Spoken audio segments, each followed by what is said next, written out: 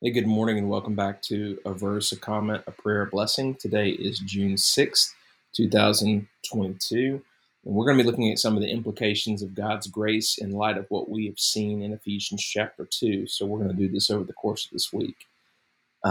So let's look at Ephesians chapter 2 again, looking specifically at verses 8 through 10.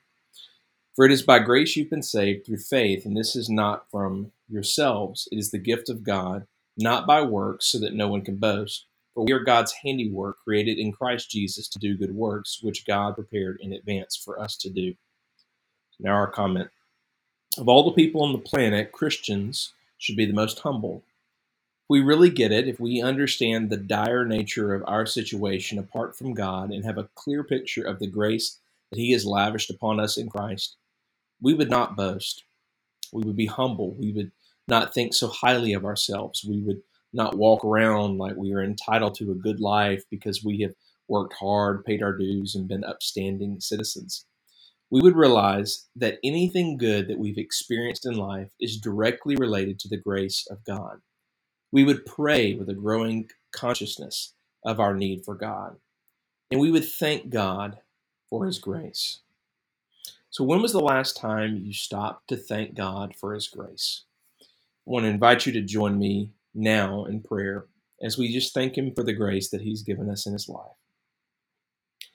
Father, I thank you for this new day, Lord, this Monday morning, where we're breathing in your mercy, Lord, and we experience so much of your grace. You are incredibly good and kind to us. Father, I ask that you would have mercy as we um, think about this week ahead of us. I pray that you, Lord, would um, just show yourself incredibly faithful, Lord, and that you would fill our hearts with thankfulness for who you are and what you have done for us, Lord. Your grace is amazing.